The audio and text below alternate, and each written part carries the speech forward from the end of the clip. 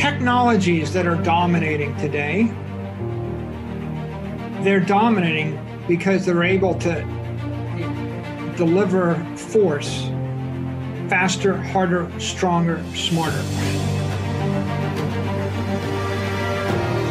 So if we ask the question, what is money? Money is the highest form of energy that human beings can channel. Bitcoin is channeling human ingenuity into making it better. And every commodity is channeling human energy into making it worse. The lowbrow or the historic colloquial term is HODL, right? Hold on for dear life, or just HODL or save, whatever. And the highbrow term would be adopt as a Treasury Reserve asset.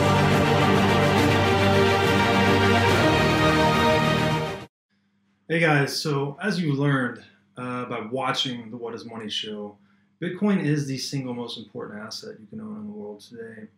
And so this begs the question, which I'm often asked, how does one build their Bitcoin position? And the strategy really is simple. I suggest first you decide on an initial portfolio percentage allocation and a target portfolio percentage allocation. Go ahead and establish the initial position with a one-time buy, and then start dollar cost averaging towards your target portfolio percentage. And you can also complement this by buying Bitcoin price dips to further increase that position and reduce your cost basis.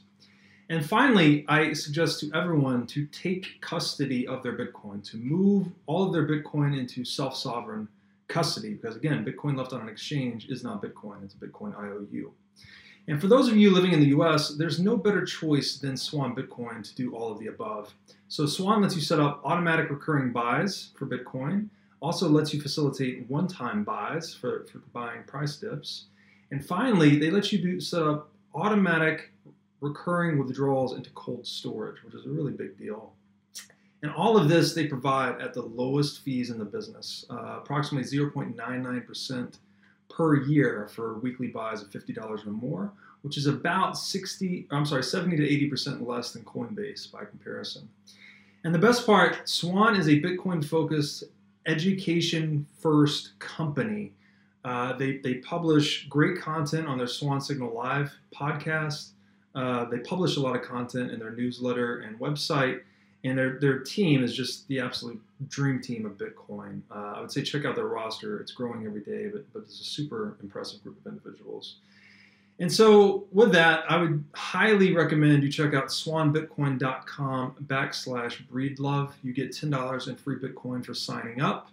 And it lets you stack sats with myself and the rest of the Swan team as we continue the fight to restore freedom, truth, and virtue in the world through Bitcoin.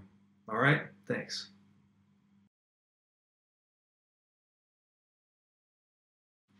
Hey guys, welcome back to episode 3 of the What is Money show here in the Saylor series. So we've covered with Michael Saylor so far the rise of man through the Stone Ages, through the Iron Ages. We went into the Dark Ages. We saw how mankind can have a misstep that causes him to regress 1,000 years, and up into the Steel and Industrial Age. And today, we're going to go even further into the future. And the arc of all this is we're seeing how mankind does take these evolutionary steps forward in terms of both his morality and the tools that he conducts his life with. And we see, as Michael says, that natural selection through this process helps mankind become smarter, faster, stronger. And we're coming to see that actually the defensive attributes of technology tend to be more important than offensive attributes over time. And this is just leading us deeper into and closer to Bitcoin, which, as we'll talk about later, is the ultimate monetary defensive technology. And in that sense, humans, the reason we're able to progress in this way, and the reason we're different than any other animal, is because we are actually capable of harnessing and channeling energy across these field lines of our intellect. So we can form these abstract concepts and ideas, and then actually energize them by harnessing energy in the natural world. And that's why, in a geopolitical sense, naval power has been the force that sort of governs the world. He who dominates the sea dominates the world. And in that context, we're looking now, as we progress into the digital age, as digital space being this new high seas, if you will.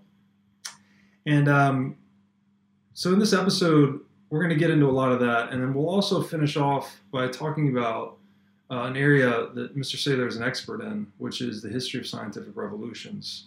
And we're going to talk about, in particular, the technology diffusion S-curve, which is when a new idea starts to permeate a society. It starts out relatively slowly before it hits this inflection point and becomes rapidly adopted at an accelerating pace before finally hitting a point of full market penetration. It starts to level out. And this will be important to comprehend in terms of not only all the innovations we've seen recently, especially the internet, but also the path that we would expect Bitcoin to continue to follow.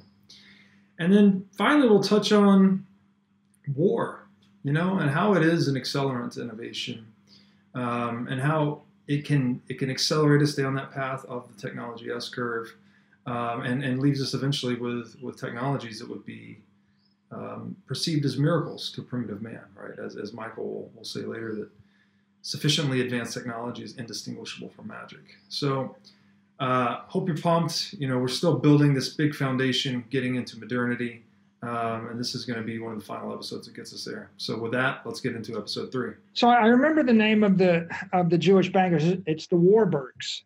And if you want a great vignette on why it's important to have capital that's mobile, study or just read any history of the Warburgs and what their family went through and what all the Jewish families went through in the 30s in Germany, and what the bankers had to do to move capital out of the country.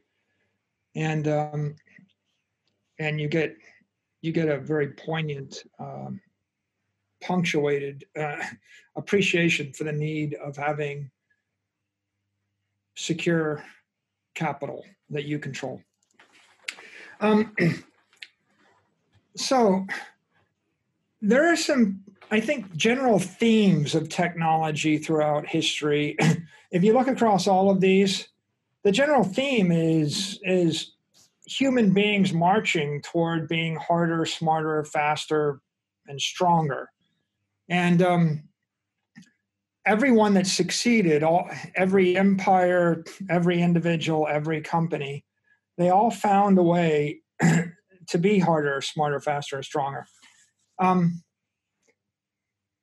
George R.R. Martin, he wrote a bunch of books. He's known for Game of Thrones, but he also wrote a bunch of books on superheroes, or at least he called them wild cards. And it's about a bunch of superhero or super people that have genetic mutations, and they get it from some virus. And it's a universe full of normal people, and then jokers, people that have been hideously disformed by this virus, and then aces, people that have been given superpower. And he takes a very modern view of it, and he starts to analyze superpowers. Guy figures out he can shoot laser beams out of his hands, or another woman can be invisible, or some dude can be a thin man. And he goes, there are a lot of these superheroes, but after a while, we quickly realized that the most powerful ones were the ones with defensive superpowers. Defensive attributes overcome all the offensive attributes in a battle. So, for example, the guy that's indestructible with no other superpower can pick up a machine gun and kill everybody. And you can shoot him 1,000,000 times, but he's indestructible. Whereas the guy with laser beams jumping out of his hands, he's just as mortal as you and me. And you hit him with one rock, he goes down and he's dead. So it's the impossible to kill ones that end up winning all the battles between superheroes and the SmackDown. And the ones with the sexy things or sexy, really cool superpowers, they're useless. because the guy that's got none of those, he just gets a bazooka and he just fires, or is like, I'm indestructible, so I'm going to set off an atomic bomb in the city and kill everybody but myself because I'm indestructible. Right? It's pretty easy to win the war if you're indestructible. And it causes you to come to a conclusion about, history and who wins in history. Unbreakable is better. Anti-fragile is best. So the superhero that's good is the one that you hit him and you can't hurt him. But the superheroes that are most frightening are the ones where you shoot them with a laser beam and now they can shoot your laser beams back at you.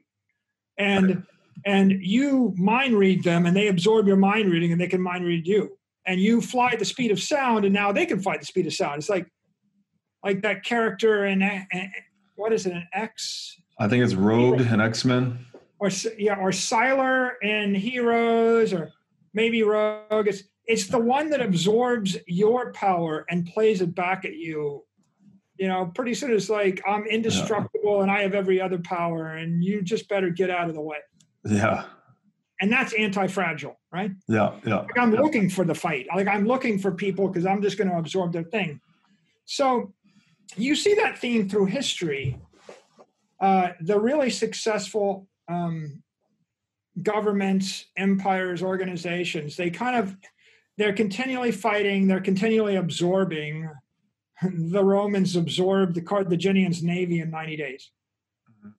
But it's easier said than done, right? It wasn't like some Roman politician that said, these are Carthaginian ships, they're inferior to us, we will invent our own ships. It's like not too proud to copy, not too proud to absorb it. This kind of principle can explain the success of the United States in the wars of the last century or more. It's like, why did we win World War I, World War II? Why is America America? Well, there's two narratives, or there's a million narratives. Here's one. One is because we're more patriotic and we're righteous and we're better. The other one is the Europeans were fighting in Europe and we were fighting in Europe. So we were fighting, they were soft. When you're dropping bombs in the middle of suburban Germany, right, you're attacking the soft underbelly of the citizens in Germany, or the soft underbelly of the citizens in France, or, the Battle of Britain, right? This is the citizen population being ravaged by a war, and that destroyed their economies, right? Destroyed their cultures, right? Same happened in Russia. Same happened in Italy. And it's happened in China. The Chinese fought a war in China's soil. The Japanese fought, sort of a portion of a war, right, on their own soil with atomic warheads. On the other hand, the U.S. hadn't fought a war on U.S. soil since 1865. Okay, so who's harder, right? Back to this missile idea, right? If you can throw a missile 3,000 miles and your enemy can throw a missile back 300 miles at you, it's pretty simple. I have a rifle, you have a pistol. I stand back 1,000 feet. Your pistol's good for 200 feet. I take 100 shots. Eventually one hits. You're a perfect shot. Doesn't matter. Yeah. Right. Longer arms. So this idea, right? Are you unbreakable, or what is, back to terrain? What is the terrain? The geography determines a lot of things. If you take a modern ship, if you take a modern yacht built in the year 2020 with every piece of modern equipment on it, now try to sail it to Afghanistan. You probably won't get there. Something will probably break. Try to sail it sail it to Rome without stopping in a port along the way. You probably won't make it. Robert, nobody does. Like, they all stop and hide somewhere. It's really hard to move stuff over the ocean thousands of miles. It's really hard. Now, why don't you try to sail an armada of 1,000 ships, 3,000 miles in order to invade America? Right. Germans couldn't sail 13 miles, across the Straits of Dover. Right. The Japanese couldn't cross from Japan to China during the kamikaze, and that's not very far. It's really hard. It's only one guy that ever pulled it off, William the Conqueror in 1066. Nobody else managed to cross 13 miles. That's your hydraulic moat. It's really hard. It explains the culture of the UK. It explains the culture of the United States. It explains a lot of other cultures. It explains the balance of power, I think. If you just say, here's someone that you couldn't kill who could kill you. I had the option to fight on your turf, but you did never have the option to fight on my turf. Now, that in and of its way is the reason that security is so incredibly important to the Bitcoin network. What is important is that it not break. Not that it doesn't. If I'm indestructible, I don't have to be the fastest, the shiniest, the whatever, anything. I just have to be indestructible. If I'm indestructible, what?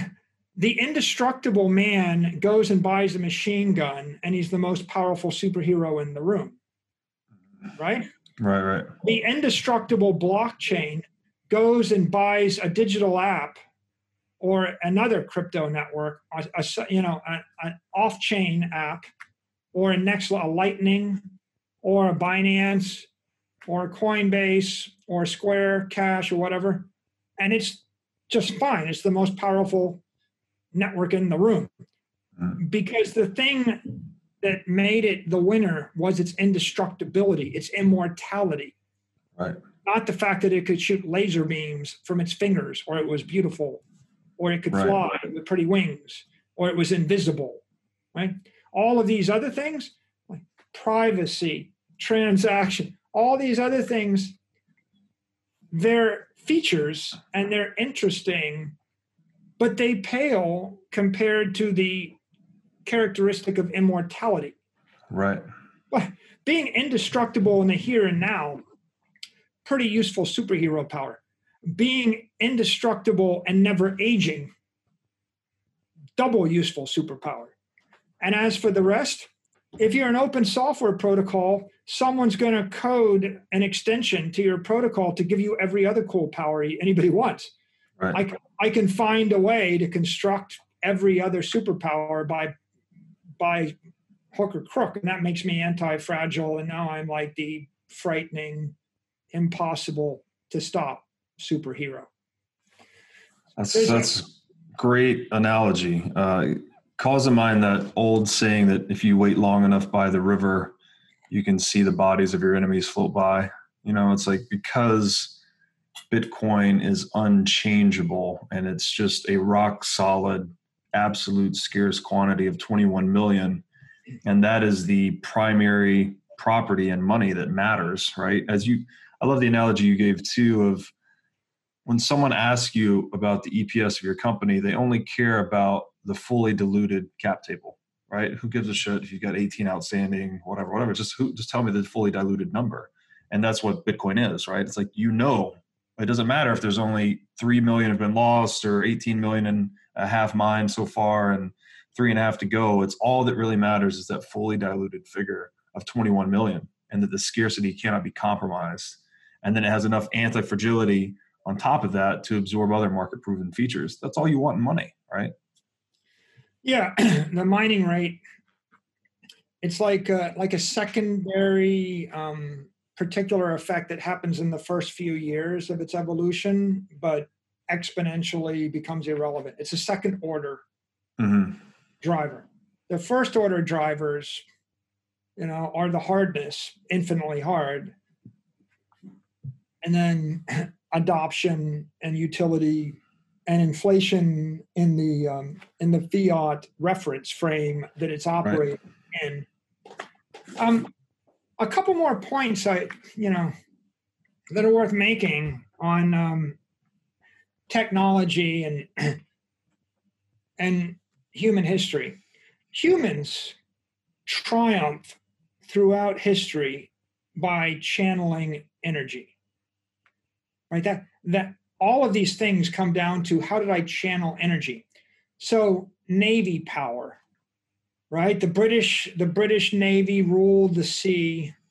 The Phoenicians, the Venetians, the Greeks, the Romans, the Americans today control the seas via their aircraft carriers and by naval power.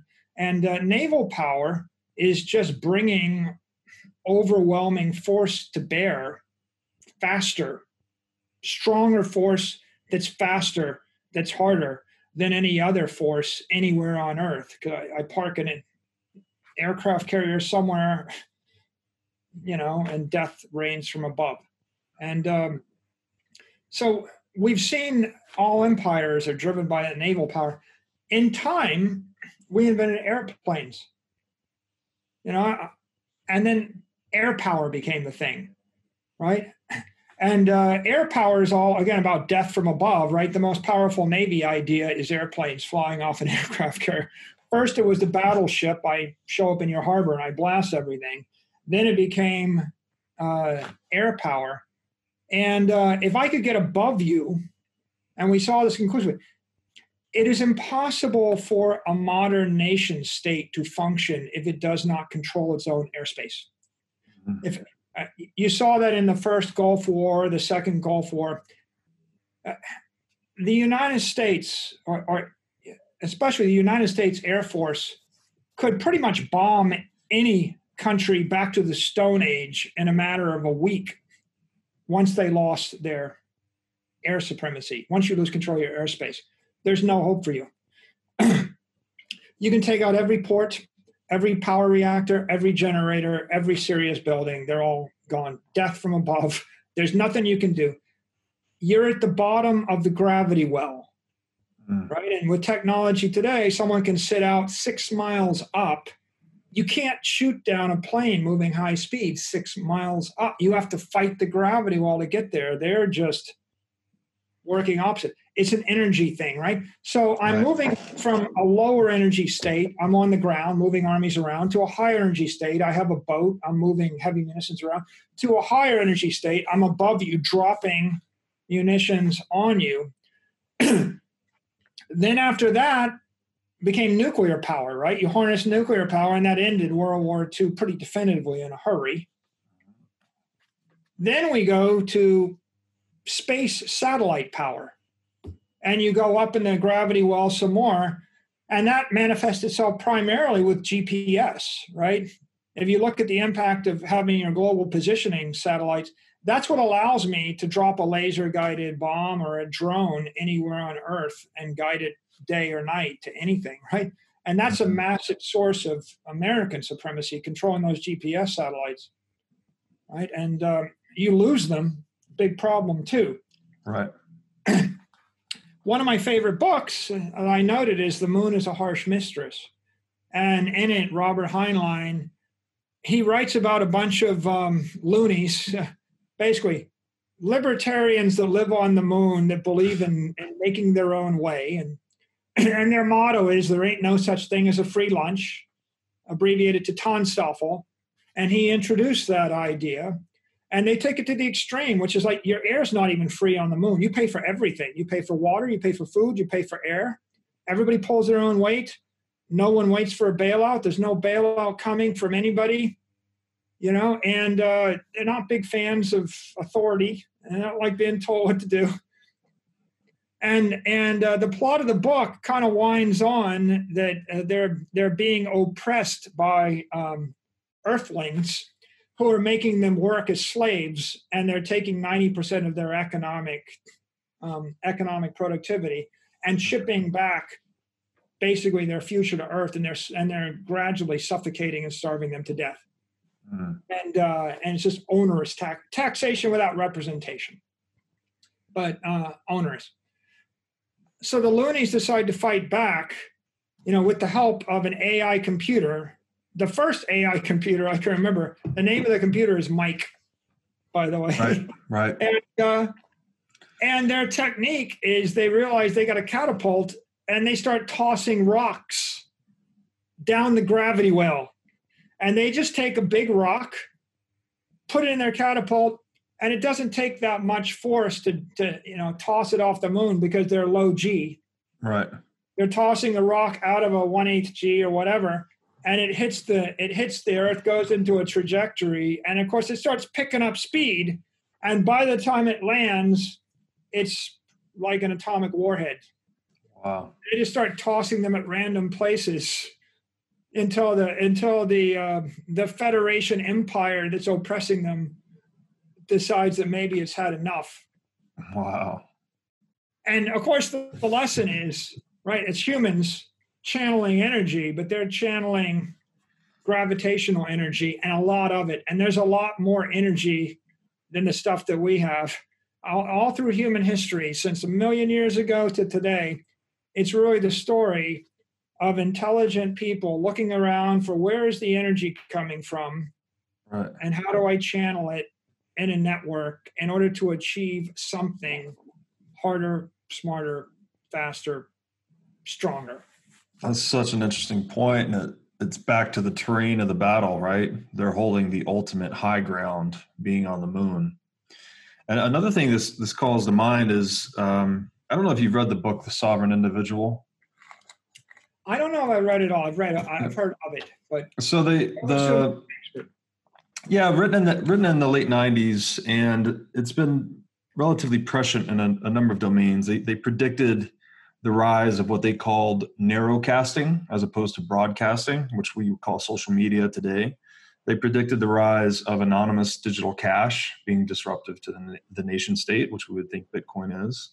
And they also predicted the digitization of securities, so other property rights going away from a government function to be provided via software. And one of the things that was interesting there is they compared digital space to the high seas, basically saying the high sea, the reason whoever controls the high seas controls the world is because that's the most frictionless environment, right? You can move things with the least energy on the seas once you can conquer them. So whoever controls that domain sort of runs the world, but also because it's frictionless, it's very difficult to project dominion over the high seas, right? So we don't have law, really. We have international waters kind of everywhere in the world. And they compared that and analogized it to digital space, where it's this frictionless space that whoever is dominant there will be dominant in the 21st century, but it will also be very difficult to project dominion. So it'll be unregulated largely. So they're using that to kind of make the case for digital cash, and the fact that people would be able to escape oppressive regimes, right? Once you get your capital in the digital space, you're sort of no longer under the thumb of the government or the local oppressive monopoly. So I just think it's interesting how it always has come down to the terrain, right? Yeah, and I agree with you on that. And I agree that the digital domain has weakened all the geographic terrain constraints. It's pretty clear that information is flowing across borders, and even when people try to stop it, they're defeated by VPNs and anonymous browsing and other techniques. And we see places where information's illegal, it's leaking. Where it's illegal to move capital, it's leaking. Where it's illegal to move information, is leaking. Where one person's sedition is another person's news or truth, depending upon who controls the government. And that's something I wrote about in my book, The Mobile Wave. you might be interested to note, in I think 1998, we created a product called Narrowcaster. Oh, really? I didn't know Yeah, that. we made a lot of money off it, and it did just that. It actually sent out personalized information. So I was always a big fan of that. So I think it's interesting the way that's evolving. Probably the key theme there is technology is empowering the individual and giving them more sovereignty. That's right. And it's harder and harder in those ways for the government to control what information you get and then how you manage your assets. Right. But it's a very twisty, complicated subject because the government's getting more power over you in some areas as they get less power over you in other areas. Right. And it's spinning fast. And you could argue that trajectory is taking us closer to a reflection of natural law, right? Because natural law would say that sovereignty inheres within the individual. Our rights are not given to us from government. They actually inhere naturally within us. So it seems to me that, and it's complicated because we've never seen a world like that, right? Again, we've always needed government to sort of keep the peace and enforce contract law and satisfy property rights. But now in the digital age, at least there's the possibility of some of those functions kind of falling to software. Yeah, it's more and more things dematerialize the software and they move into cyberspace. It seems like it gets harder for any one government to assert control over the things that take place virtually. So there's a lot of virtual empowerment going on, but there's a lot of other things going on too. Yeah. I guess I'd end this section with just a couple of dynamics that I think I've seen over and over again in technology. When I was at MIT, I studied the history of science, and I read about the structure of scientific revolutions, and I studied all different types of technology diffusions, and there are certain things that pop out. A lot of times you'll see an S curve where it'll start slow and then it'll accelerate until it reaches diminishing returns, and then all of a sudden it's not an interesting technology anymore. You see that a lot. But one of the lessons of history is it's very difficult to figure out when the curve starts. And it's hard to stop it once it starts, but it's a lot easier to invest in it and to forecast it once it starts. But before it starts, people will say, well, next year this will commercialize, or in 2 years, or in 5 years, 10 years. You could be off by 2 years. You could be off by 100 years. Like, you remember Google Glass? Yeah. How big that was going to be and how that was a lead balloon, and how many years is it after Google Glass, and it's still not going to happen next year either. Technology fails until it succeeds. That's another trend, another theme. So you see over and over again, people pick a technology and say, it'll never work, it'll never work, it'll never work. In the year 1902, before the Wright brothers flew, that next year, if you'd asked the most learned people on earth, they would have given you 100 reasons why airplanes will never fly. And they would give you 100 examples of how they didn't fly. And they would talk you to death. And the thing about these paradigm shifts is oftentimes it's not the learned individuals that make the breakthrough.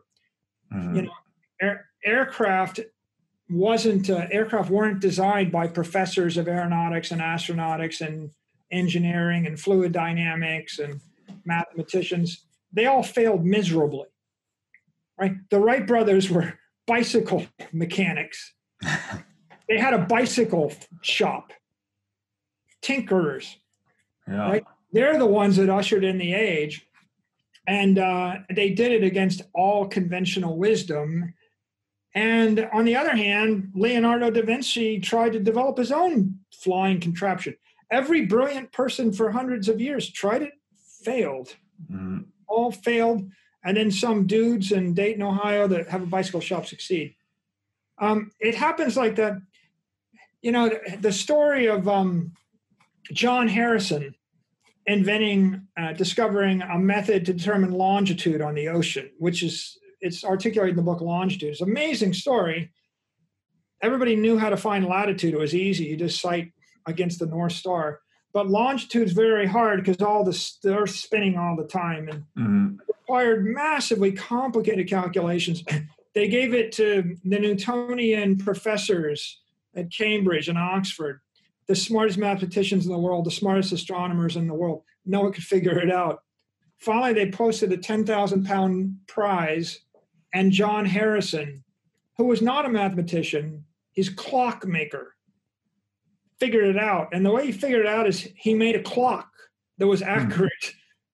And they put one clock on the ship, and they set it to the Greenwich Observatory, the Royal Observatory, which is in Greenwich, England.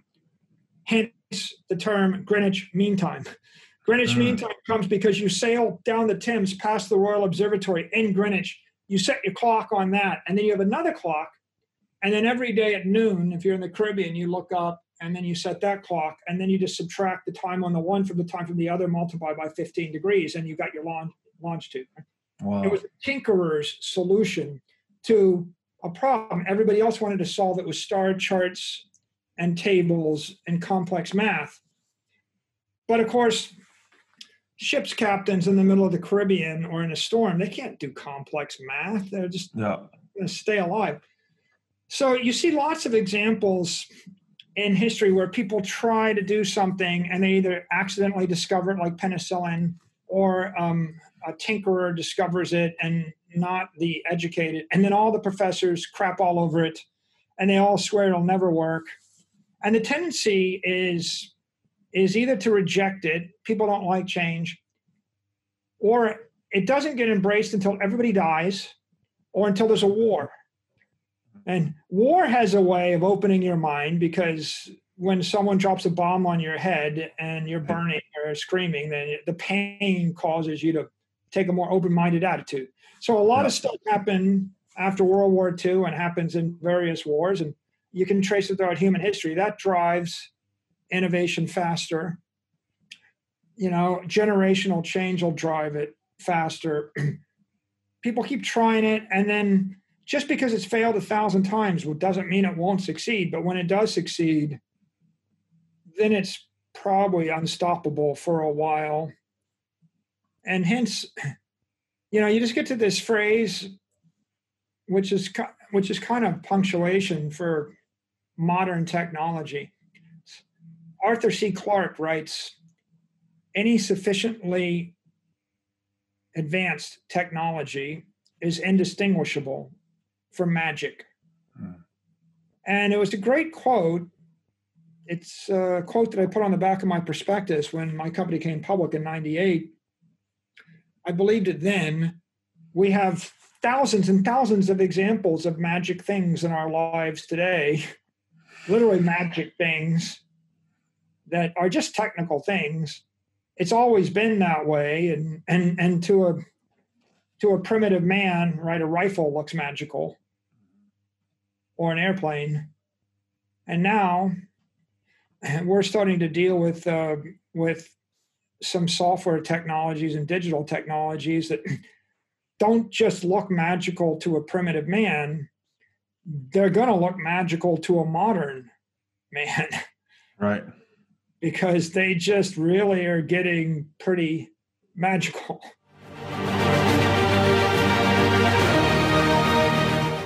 All right, guys. So that was episode 3 of the Saylor series.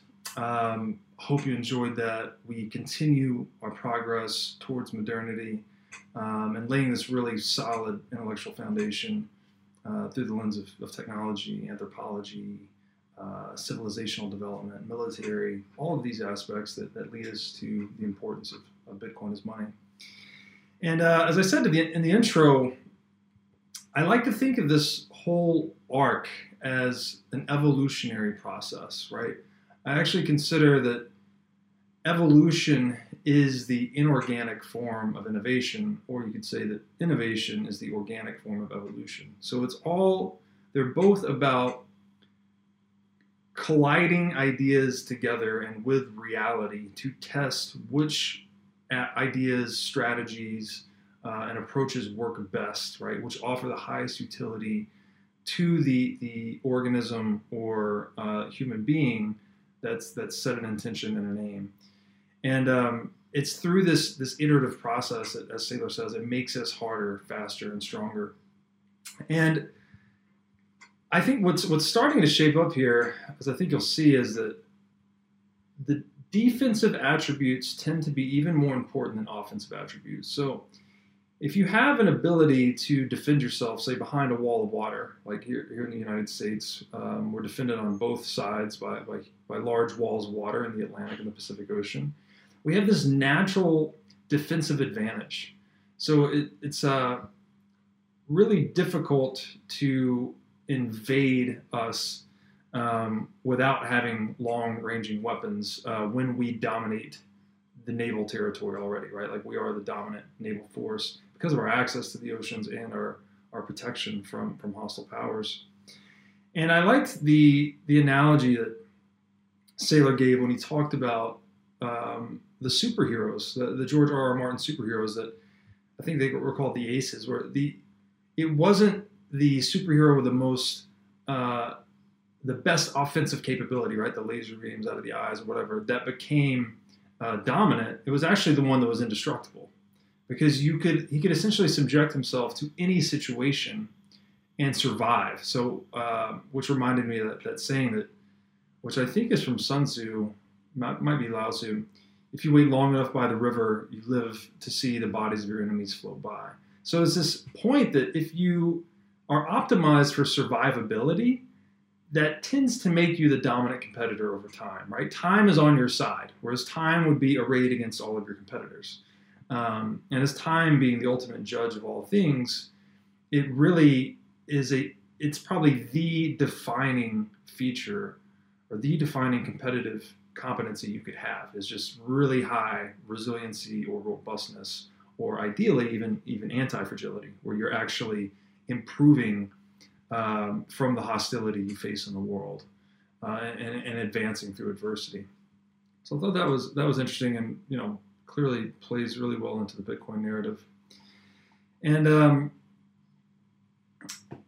we were looking at, again, how the terrain had shaped battles throughout history, and why America fighting in Europe in, say, World War II was much different than war taking place on American soil. As in, we were fighting and attacking the soft underbelly, as Saylor called it, but we weren't exposed to that same level of attack ourselves, with a small exception of Pearl Harbor. And that's why the nation that controls the sea controls the world, because that is the terrain that it's the hardest to project power and dominion across. So whoever is dominant there just runs things. You can move energy around the world much more quickly and bring force to bear much more quickly anywhere in the world. And so when you look at Bitcoin through that lens, it's like it's already the longest and most rigid chain. So it has already become dominant. It is, if you look at digital space and compare it to the ocean, Bitcoin has dominated digital space for monetary networks, right? It's impossible to compete with it as money, because it's already perfected all the properties that make money, and it's done so in this terrain, this digital terrain that everyone, all other competitors would be competing for, it's very low friction, right? Very low friction domain, so you can move things at the speed of light in the digital space. And you can defend things with cryptography at very low costs, right? You can basically erect these impenetrable walls of encrypted energy at relatively low cost. So Bitcoin has optimized for that. It gives us a way to store the vital life energy that is money behind a wall that basically cannot be breached. And that I like that military analogy, pointing to it as a very fundamental breakthrough. And the other thing there, we didn't talk about this in the episode, but that I think about is it sort of balances this anti-fragility or robustness with also a degree of adaptivity. So even though Bitcoin is the longest chain, the most rigid, it has these unbendable rules that favor its holders, it also still maintains this ability to adopt new features that are beneficial to it. And one of my favorite authors and good friend, Brandon Quittem, he's written about this. This is called, in the mycelial space, it's called horizontal gene transfer. So in a mycelium, which is the underground informational network of a fungus, like a mushroom, when it encounters a threat in the environment, it can actually code new enzymes and proteins and defense mechanisms against that threat at one particular spot, right? And these mycelial mats can be, hundreds of square miles in size.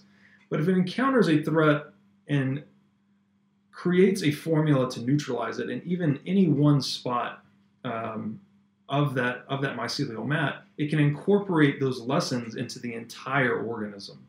So it's actually learning from interaction with its competitors at the edges, but then incorporating all of its lessons into the entire organism, which is something that Bitcoin's capable of doing. So that's kind of a tangent, but pretty interesting stuff in regards to Bitcoin.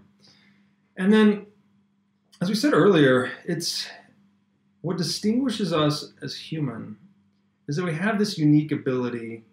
I think as Saylor described it earlier, we're the only animal that plays with fire, right? So we have this special ability to mold our behavior in a way that allows us to harness energy, and then we can channel it. We can create these abstractions of thought and speech in the ideological space, and then we can use that energy to energize these formulas that we've created. And that's what makes us human, right? That's what we do when you look at anything. You look at a table or a house or a computer. All of these things began as ideas that we've then funneled energy into, right? We've harnessed energy in the natural world, whether it's hydrocarbons or fire, which is kind of the Stone Age energy network, solar radiation, whatever it may be. And we channel that energy into the manifestation of these ideas. And that's what helps us become more productive and enjoy a higher quality of life over time. So it's such a radical new way to look at humanity, and really makes you appreciate being human. And I think too, we're talking about the naval power and how that's shaped us throughout history. It's the naval power. Naval power was the predominant aspect of what determined which nation is in geopolitical control. But what I think, and I got this from a book I read called The Next 100 Years, that predicted in the 21st century, it would actually no longer be control of the seas that mattered so much, but it would become to be control of space. And you see that somewhat in U.S. military dominance today, in that we control the seas actually with our aircraft carriers, which essentially means we can control the airspace of nations. So again, back to fighting the battle on the terrain that favors you most, by going into the sky, right? We're able to get into, again, this very frictionless space of air, but we're also able to take advantage of the gravity well that is the planet. So we can drop bombs that, at a very low cost. For a plane to release a bomb is essentially no cost once it's up there, but it brings this gigantic force to bear on its terrestrial targets. And that's why, it's in that sense we can consider air power today being this extension of naval power, as it has the highest optionality, right? It has the most degrees of freedom, both offensively and defensively. Right? It's really hard to shoot down one of these aircrafts moving at supersonic speed, which gives it a lot of defensive capability, but it also can bring a lot of force to bear on you really quickly by dropping bombs or shooting missiles. And all of this is facilitated by control of that frictionless space in the sea, which is the aircraft carrier, which itself is really hard to attack because it's thousands of miles out to sea, right? It's just flying these planes in. So that's why the aircraft carrier today is the dominant military technology. But I think as we get further into the 21st century, that if you go even another layer higher, say into low Earth orbit, you can get into a territory that's even more has even more offensive and defensive optionality, and is even, it's just way harder to attack. Like, it's literally in orbit. So, and the book I referred to, The Next 100 Years, I think they were called ion cannons. So the thought was whichever country came to get these ion cannons into orbit first would have a power that's even superordinate to what we consider aircraft carriers to be today. So the space, if you want to call it space, it's kind of this Earth orbit, is the next frontier for military dominance. And I think that'll be really interesting to see shake out as we look at the development of history through this lens and going forward. And Saylor, on that, he brought up that book, The Moon is a Harsh Mistress, that really brought this point home for me, because there were these rebels on the moon, right? And they were tired of being tyrannized by Earthlings. So they basically took advantage of their ultimate high ground and just started throwing rocks at Earth, right? And because it was at the bottom of that gravity well, the Earthlings were forced to capitulate eventually and give in to their demands. So it just keeps going back to this principle of holding the high ground or holding the best terrain in any confrontation. And like the moon, digital space, it is the ultimate high ground. It enables us, even as an individual today with Bitcoin, you can safeguard billions of dollars of capital, right? Which is, again, a life force, by either memorizing a 12-word seed phrase. You can move it around the world, the speed of light, permissionlessly at virtually zero cost. Talking about moving $1 billion in Bitcoin, you can probably do from anywhere from $5 to $20. You try to move that same $1 billion across space in a fiat currency system, you're going to spend a lot of time navigating the regulations of both the regime you're sending from and the regime you're sending to. You're going to pay a lot of bank fees. You're going to be answering a lot of questions. You're going to be probably paying a lot of taxes as well, right? Again, the number one export of empire is being security. They gate check all these movements of value across their domain. And so these rights and abilities that were reserved for the nation state in eras past, where they could move, say, goods and capital, if they're dominant militarily, they could do so pretty much without permission, right? They do what they want. That same capability is now being delivered to the individual via software. So it's this radical new worldview that's shaking out, where because we don't need an empire to honor at least the private property rights and money with Bitcoin, like this, as far as we can see today, maybe other property rights will follow as well in time. But that is a big slice out of the pie, right? All of a sudden, we don't need the nation state to honor property rights and money. We can that entire function of trust and security has fallen to distributed software.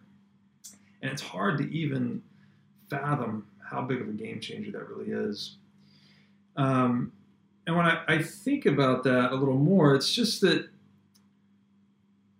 these digital high seas, they're weakening the geographic constraints to being, right? All of a sudden, you're not as beholden to the local monopolies and systems, because you can now participate in this global network that has, many more degrees of freedom and a much lower need for permissions, right? You don't need to check as many boxes and satisfy as many bureaucrats to interact in the digital domain.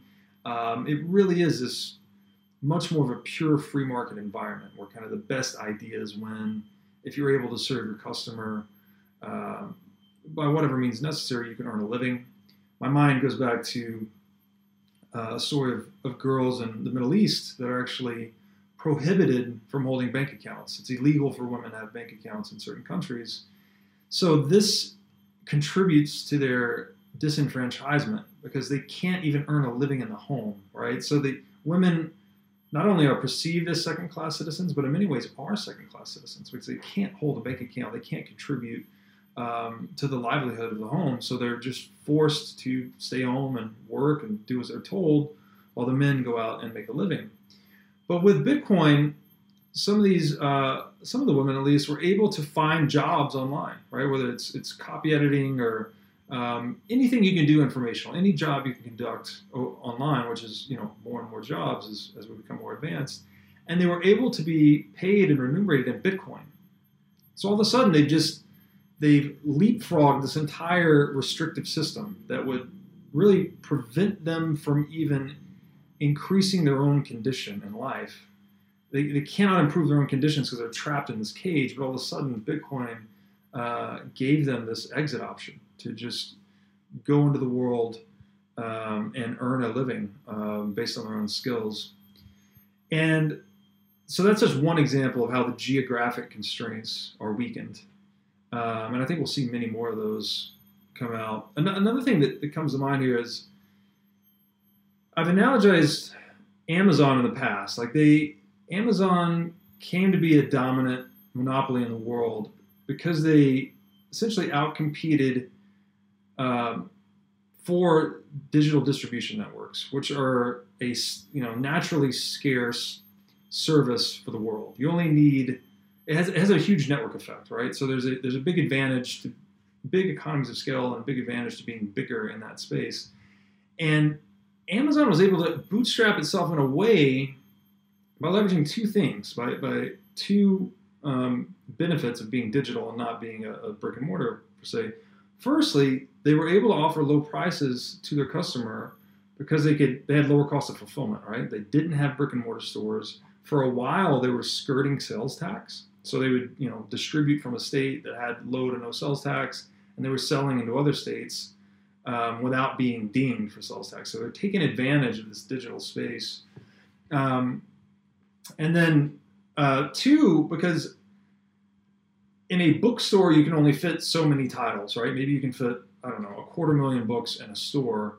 But the advantage to being online in an online store is that you have literally limitless selection, right? Anything that's available on Earth, you can sell on your store. So I think that's one of the reasons Bezos zeroed in on books. Amazon started out as an online bookstore, is because that is a product where that advantage is super favorable, right? There are millions of books written, right? The selection is just endless. They're a totally non-fungible thing, right? Every book is different. And I think Bezos started there and used that as his pressure point because he could leverage not only the sales tax and lack of brick and mortar we mentioned earlier, but he could leverage the limitless selection capability of an internet-based bookstore to just really dethrone a lot of the competition. So he could offer it at lower prices and he could offer it at a wider selection. So super interesting there. And then he was smart enough to leverage the advantages of a digital business model in a really pressure point focused way. And when I look at tech and Bitcoin through that lens, I see, and Saylor alluded to this as well, is that the overall trend is that distributed software and encryption is very empowering to the individual. So these things that we used to need large entities to satisfy, because there are a lot of fixed costs that you had to incur to deliver these functions, right? Whether it was a bookstore or whether it was a bank custodying your gold, all of a sudden we can do these things via software, right? At very low fixed costs. It can be replicated at near zero variable cost. So once it's up and running, you can basically do it anywhere. Net of the actual distribution fee, the physical distribution fees, assuming there are some, right? If it's software, there's basically no distribution fee either. That's what the Apple App Store is. And so it's interesting to see how that I'm thinking about this a lot. It's like, so, okay, we needed empires and large entities in the past to provide security, to create this intersubjective fabric of trust in the world so we could interoperate. But now a lot of these human-based, politicized or politicizable institutions are now going into trust minimized software, where it's like, here are the rules, you can't bend them or break them. And Bitcoin is just the greatest expression of that, right? It's Amazon and things like that still have a political dimension because they're traditional organizations, right? They're essentially owned and controlled. But something like Bitcoin is just a pure instance of that. It's just pure, unbendable, unbreakable rules that help you channel energy across time and space and satisfy wants more efficiently. So I think too that, and this gets a bit into the sovereign individual thesis, and we didn't touch on it a lot in the interview, but as people wake up to this truth, right, that we have this ultimate savings technology in cyberspace, or this non-state central bank, whatever you want to call it, it's a medium for permissionlessly storing your wealth in a way that no one can compromise, and you don't need any government to even acknowledge it or honor its the property rights you have in Bitcoin. It's just, we've converted property rights to information, right? Owning is now knowing. And when you couple that with the increasing incentives to exit inflationary currency, and the book, The Sovereign Individual goes really deep into this, but the numbers are roughly, for every $10,000 you can reduce your annual tax liability, assuming you can compound that capital at an average return rate of 10%, you're talking about tens of millions of dollars over the average earner's lifetime, right? This becomes at least a multi-million dollar, in many cases, tens of millions of dollars decision of holding your money in an inflationary fiat versus holding your money in a non-inflationary Bitcoin. So I think as the market wakes up to this and really starts to do the calculus, I think you're just going to see this overwhelming demand for security from distributed tech, especially for your money as in Bitcoin. And it's just going to pull demand out of these anachronistic security models like the nation state and banks and all these other politicized institutions. And, wow, that's just a lot to think about. It's hard to even fathom where that goes. Sovereign individual, the next, they predicted social media, they predicted Bitcoin. Another thing they predicted was the actual digitization of security, so other property rights being eaten by software. And my general thought there is that the government's not going to let go of any of this willingly, right? It's not like a government would have ever acknowledged and accepted Bitcoin. Bitcoin just grew up in the wild, somewhat flying under the radar long enough to establish itself as something that's really difficult to take down now. Today I think we're at $350 billion market cap for Bitcoin, so it's a really entrenched monetary network at this point, and it's exhibited a lot of anti-fragility. I think, as my theory would be, that as Bitcoin continues to ascend and demonetize inflationary government business models, that some of these functions that governments have bureaucratized will just start to fall to free market competitors, right? There's just going to come a point where a government's no longer solvent enough to keep, the one example I like that I heard from Safety is there's a national train agency in Lebanon, I think it was, right? And he made the point that there hasn't been there hasn't been a track of railroad in Lebanon for 50 years. I might have the country wrong or the years wrong, but it's that old saying that there's nothing more permanent than a temporary government solution, right? So we have all these layers of unnecessary bureaucratic buildup across the world and all the countries because they're not accountable to their P&L, right? There's no free market competition keeping them honest, so they get away with these asinine models where they have a train committee but no trains, for instance. So I think as those useless or worthless or unaccountable institutions start to shrivel up and die because there's no funding for them, that you'll see whatever functions that they provided or were intended to provide start to fall into the free market. And I think software is just going to eat that up. So there's a lot to think about, and that's something to keep your eye on. But I also liked how Saylor dove into this diffusion of technology, which is really just another way of saying the diffusion of ideas. And it follows the S-curve, right? This is, the name of the book escapes me, but I think it's The History of Scientific Revolutions, is possibly the name. And it talks about this S-curve, where there's a beginning, or there's kind of innovators that adopt it first, and then it hits an inflection point of, say, around 13.5% market penetration, and the innovation becomes started being adopted at a super accelerated rate. So the curve just goes vertical for a while until it hits, it's suffused and saturated the market sufficiently to where it starts to level off, and you have the laggards sort of adopting it late. And when we look at Bitcoin through that lens, we're very early on the flat part of the curve. We're far below 13.5% total adoption. We're probably more in the range of 1 to 3% as we sit here in late 2020. And Saylor just makes this great point that those curves are impossible to predict. You never know when it's going to work. The idea can exist for hundreds of years before it ever gets commercialized, right? If we think back to the Native Americans that had the pottery wheel but never figured out to turn it on its side and use it as a wagon wheel, right? The idea was there, but no one had harnessed it, commercialized it.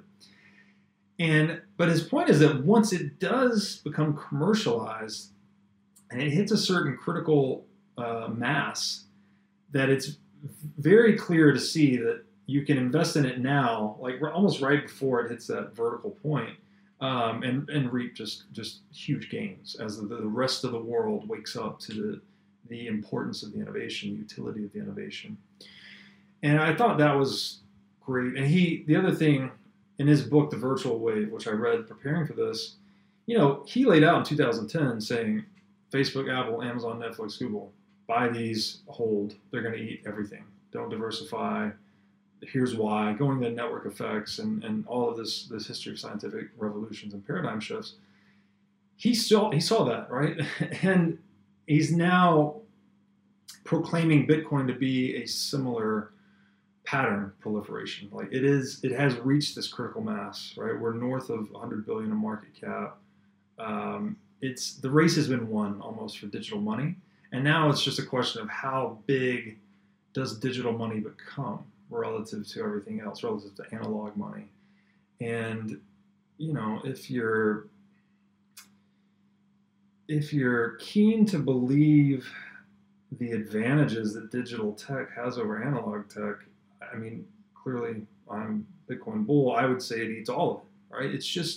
It offers so much more utility to the users, and it's so much more energy efficient. It's as if you don't adopt it, you just get left behind. So there's this Darwinian propulsion to adopt the hardest money, and you can't get any harder than Bitcoin, right? It's 21 million fixed and forever. So, and then he brought up too that these things seem crazy at first. Like when the Wright brothers finally flew, had their first maiden voyage and figured out how to fly, he made the point that anyone you interviewed up until that time, you could interview the smartest people in the world, and they would tell you flat out it's not possible. Mankind will never fly. It just can't be done until it's done, right? Until a tinkerer figures it out in their garage. Which points to that it's the tinkerers, not the theoreticians, that bring about breakthrough, right? It's not like, I feel like some people think that there are geniuses sitting inside of Harvard writing a bunch of complex formulas that figure out, this practical mechanical innovation in the world. And that's just largely not the case. It's people, it's entrepreneurs putting their skin in the game, failing, right? Failing forward, learning from their mistakes, facing the unknown, adapting to the unknown, trying new things. And then all of a sudden there's a breakthrough, right? All of a sudden the plane flies. The Wright brothers are skybound. So that's what drives humanity forward. Is this relentless impulse to tinker and play with things, not the intellectuals sitting in their ivory towers theorizing. And he brought up too that John Harrison, the clockmaker, no one could figure out longitude, right? Like it was easy to calculate latitude, but no one could figure out longitude. And how did they solve it? They put a reward in the paper. I think it was a 10,000 pound reward. Anyone that can solve this, how to calculate longitude, will give you a financial reward. So what did they do? They went to the free market, right? They incentivized the collective intelligence of humanity as best they could through the newspaper at the time.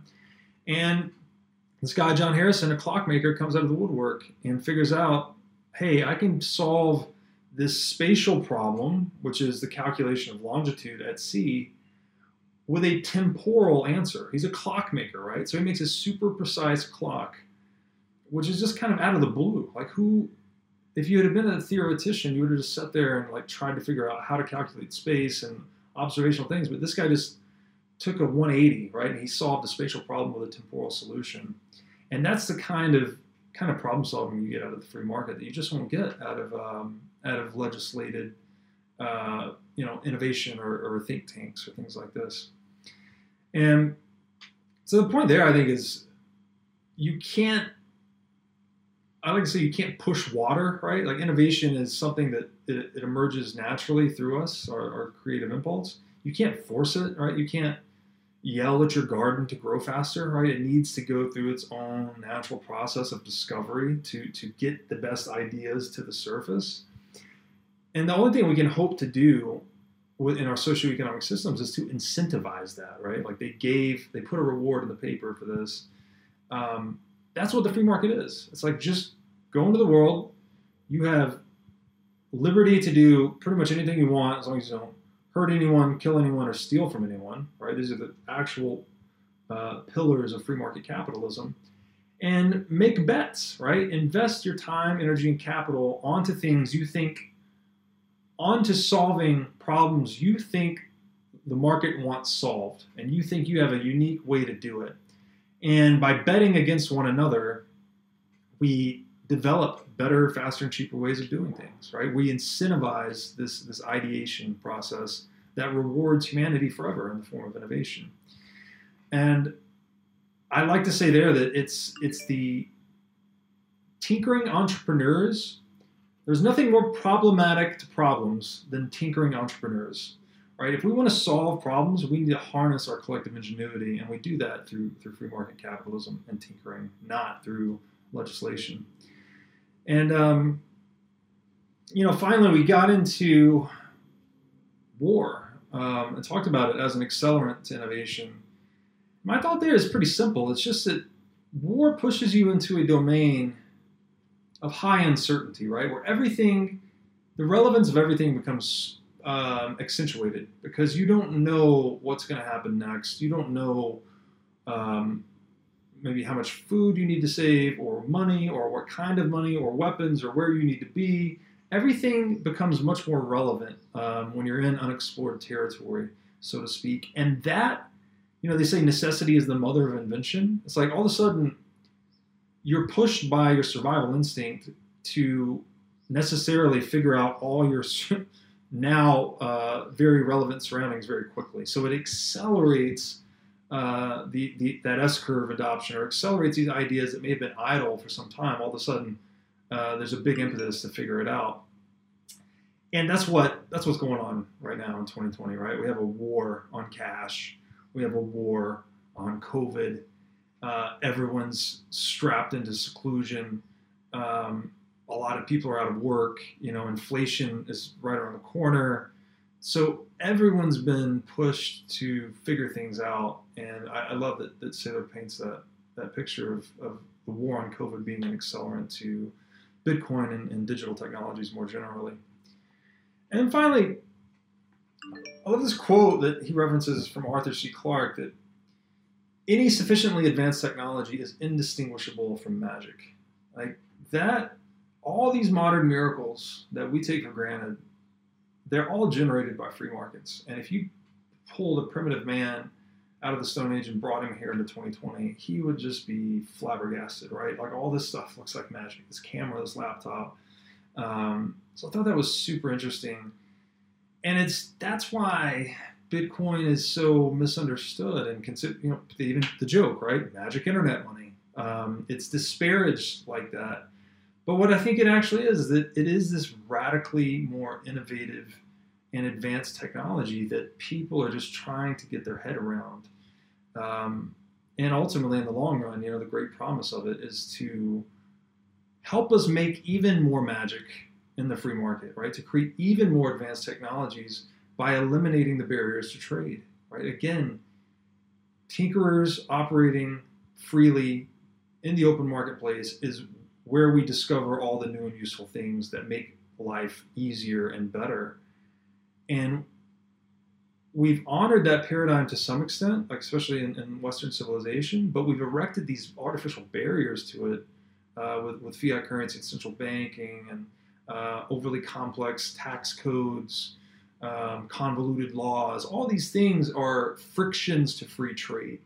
So Bitcoin, by defunding these inefficient institutions, it's eroding these barriers to free trade and therefore bolstering the innovation generated by free markets. So in that sense, I think Bitcoin, not only is it magic internet money, but it's going to make the world much more magical in the long run. So I hope you guys enjoyed that. That was episode 3 of Michael Saylor. We've probably got 10 episodes total, so we'll be back soon with the next one.